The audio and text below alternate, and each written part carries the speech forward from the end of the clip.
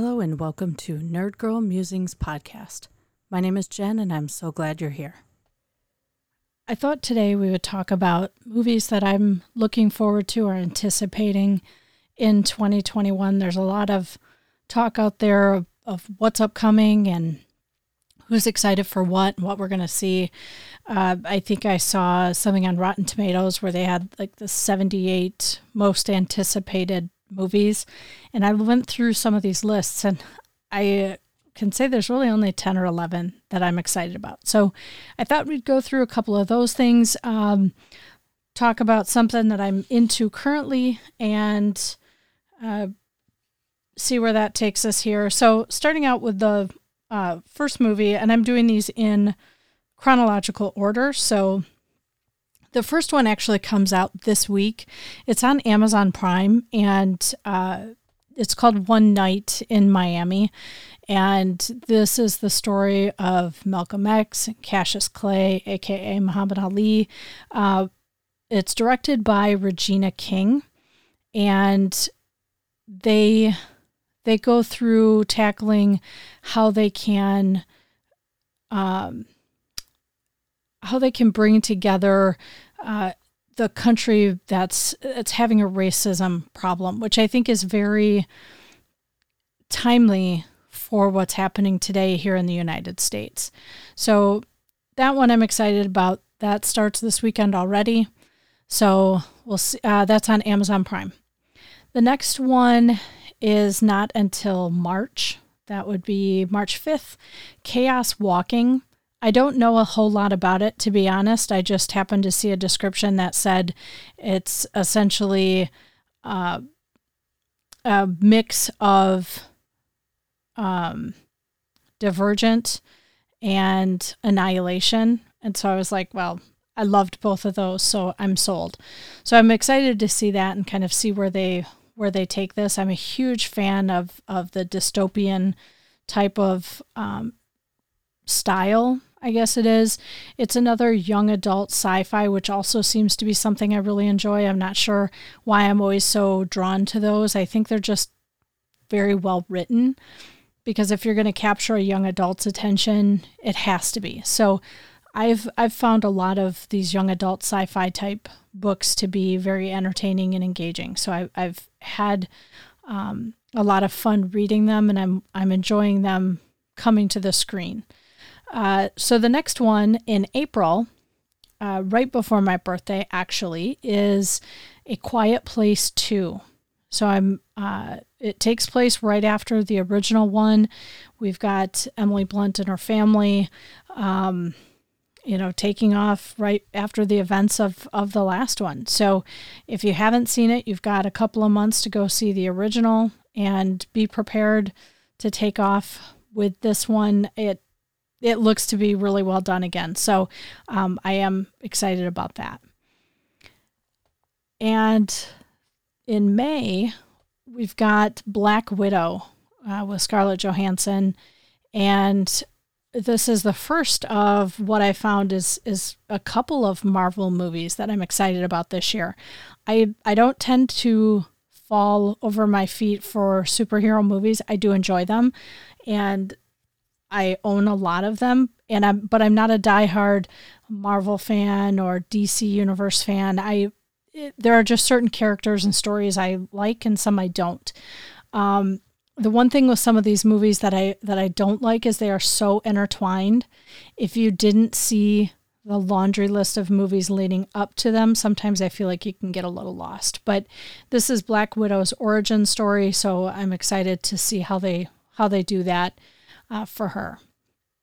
At the end of May, we also have Spiral, which I never thought I would see again, another Saw franchise movie. I thought we were done with this franchise a few movies ago, but apparently not. But this one has Samuel L. Jackson in it, so perhaps this is a good thing. It also has Chris Rock in it. I'm not the biggest fan of his, so I don't know.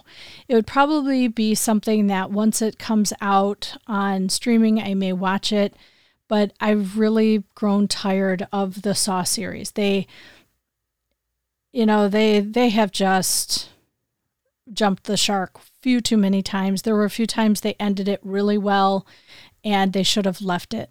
So, we'll see. We'll see how that goes. I'm not going to count it out, but I'm not going to go to the theater to see it. Cruella comes out the end of May, on May 28th, and this is going to be the origin story for Cruella de Vil. So the villain from 101 Dalmatians. And I think it's got a really good cast in it. It has Emma Stone and Emma Thompson. So I think it's going to be a fun movie. I'm sure it's going to be Disney Plus, maybe in the theaters. I don't know. I haven't seen if they're going to release it in both. But if it's out in the theaters, I will definitely go see it there. In June, we have Ghostbusters Afterlife, which I've been excited to see since I first heard it was coming out. It's been pushed back due to the pandemic. So we've got Paul Rudd and Finn Wolfhard kind of leading this pack. Finn, I've really enjoyed watching him grow up through Stranger Things and also through the It series. So I'm excited to see how they handle this. I haven't seen too many additional theater releases, any trailers, so I've only seen a couple, and they've been really well done. This is supposedly a sequel to the original series. They are skipping right over the all-female version, and to be honest, I skipped it too. So that's just fine with me. And for me, I think the original was so well done. I think the one that they did a couple years ago it just kind of fell flat. It wasn't interesting to me. And so I'm excited to see how they can pick up and run with this as more of a look what we found on the farm. It's the old, it's the old car, and here's all of our gear. I think it's going to be good. In July, this one I have on my list because it's sort of an honorable mention. I am not a diehard Tom Cruise fan. I did see the original Top Gun, a billion times when I was younger, because as a kid of the 70s, 80s, everybody was quoting that one. And so how could you not fall in love with Tom Cruise? But so Top Gun Maverick is on my list. It comes out July 2. It's been bumped quite a few times now due to the pandemic. And from what I understand, it's, we've got Goose's son is going to be in it. And that's played by Miles Teller. Val Kilmer is back as Iceman, of course. So I guess we'll just have to see. I feel like Tom Cruise is kind of a one-trick pony, so I don't know that I'm all that excited for it, but it's one that you have to see in the theater, so I will go and see it there. Also in July, another Marvel movie. This is the first Southeast Asian Marvel superhero movie, and that is, I think it's Shang-Chi and the Legend of the Ten Rings. I've seen a lot of different variations on how you pronounce that, so I apologize if I did not get that right. I'm excited to see what they can do with this movie. It's going to be Marvel's first Asian-led film, so I think that's a pretty huge step. It's about time we get some diversity around the world because all of the superheroes are not the same. In October, you have to have a good Halloween movie, and I don't always mean that literally, but this year we have another Halloween movie. It's called Halloween Kills. It is considered the third Halloween movie, the official. So you've got John Carpenter's original Halloween. That was in 1978. And then you have the one that came out a couple of years ago, and so this is number 3. So I'm excited to go see that. Go see Jamie Lee Curtis tackle Michael Myers again. Will he be gone this time for real? I guess we'll have to wait and see. In November, we have another Marvel movie, which apparently that's going to be my thing this year, is watching all these Marvel movies. But this one is called The Eternals. It's got Angelina Jolie in it, a couple of Game of Thrones folks, Richard Madden, Kit Harington. So I'm excited to see how they do this. But again, it's another one of the Marvel movies, and we'll just have to wait and see how they bring these characters that apparently shape humanity and the history of the earth. That's kind of it seems like it's an origin story for the gods kind of thing. So we'll see how they do that. I'm going to say honorable mention here as well to Mission Impossible. It's the second Tom Cruise movie on my list this year. Again, not something I thought I would say, but Tom Cruise seems to always do the exact same movies, and he does them over and over and over again. So I liked the original Mission Impossible. I've caught a couple of the others throughout the years just as they were on. I would watch them in the background, but I can't say that I've seen numbers 2 through 6. So whether or not this will be one I feel I have to go to see in the theater, I doubt it, but it probably would be one that I end up catching at some point. And then rounding out 2021 is going to be The Matrix 4. This one I am very excited about because I didn't think we were going to get to see Neo and Trinity again and return to the world of the Matrix. So, this is going to go way back. It's been a long time since we've seen these characters. I'm glad to see Jada Pinkett Smith is coming back, and we're also bringing some new blood. They're bringing in Neil Patrick Harris, which I think is going to be an interesting character. He tends to do a really good job with the characters he does in his movies. So this is a movie that was originally coming out in May, and then it was pushed to 2022, and now it's been moved again to Christmas weekend. So I guess we'll have to see. If everything goes well next year for movie theaters, I anticipate going to the theaters to see this one. And I guess we'll see if they're going to finally round out the Matrix series and close it out, or if this opens it up for additional ones throughout the future. So that's my 10 to 12-ish top movies that I'm excited about for this year. Right now, I've been immersing myself in Netflix's series called Bridgertons. It's a Shondaland series, and they've just announced that they're doing season 2. I binged season 1 in about 2 days. I think it was a Friday and a Saturday. I just watched all the episodes. Very well done. I love the cast. But again, it's a period piece, so it takes place in the 1800s, aristocratic society. So it gives us a different glimpse of what somebody like me that liked the Downton series.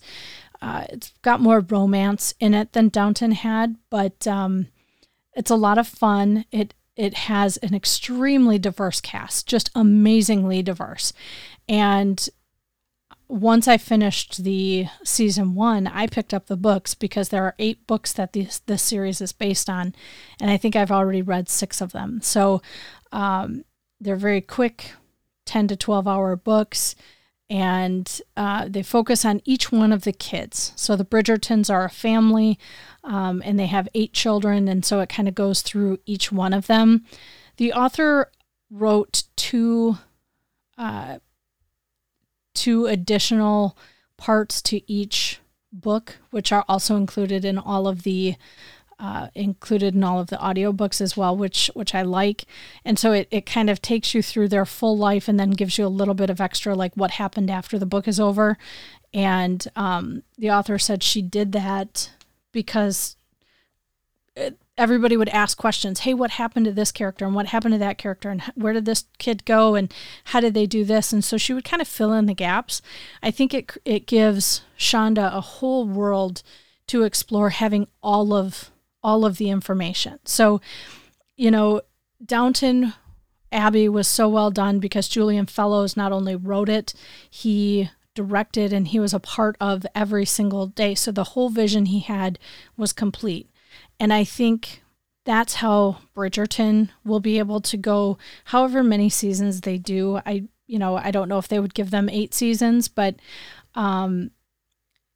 we saw how poorly that can go when you have something like Game of Thrones, which has such a following, but they don't have source material after a certain point, and they kind of have to go rogue and figure it out on their own.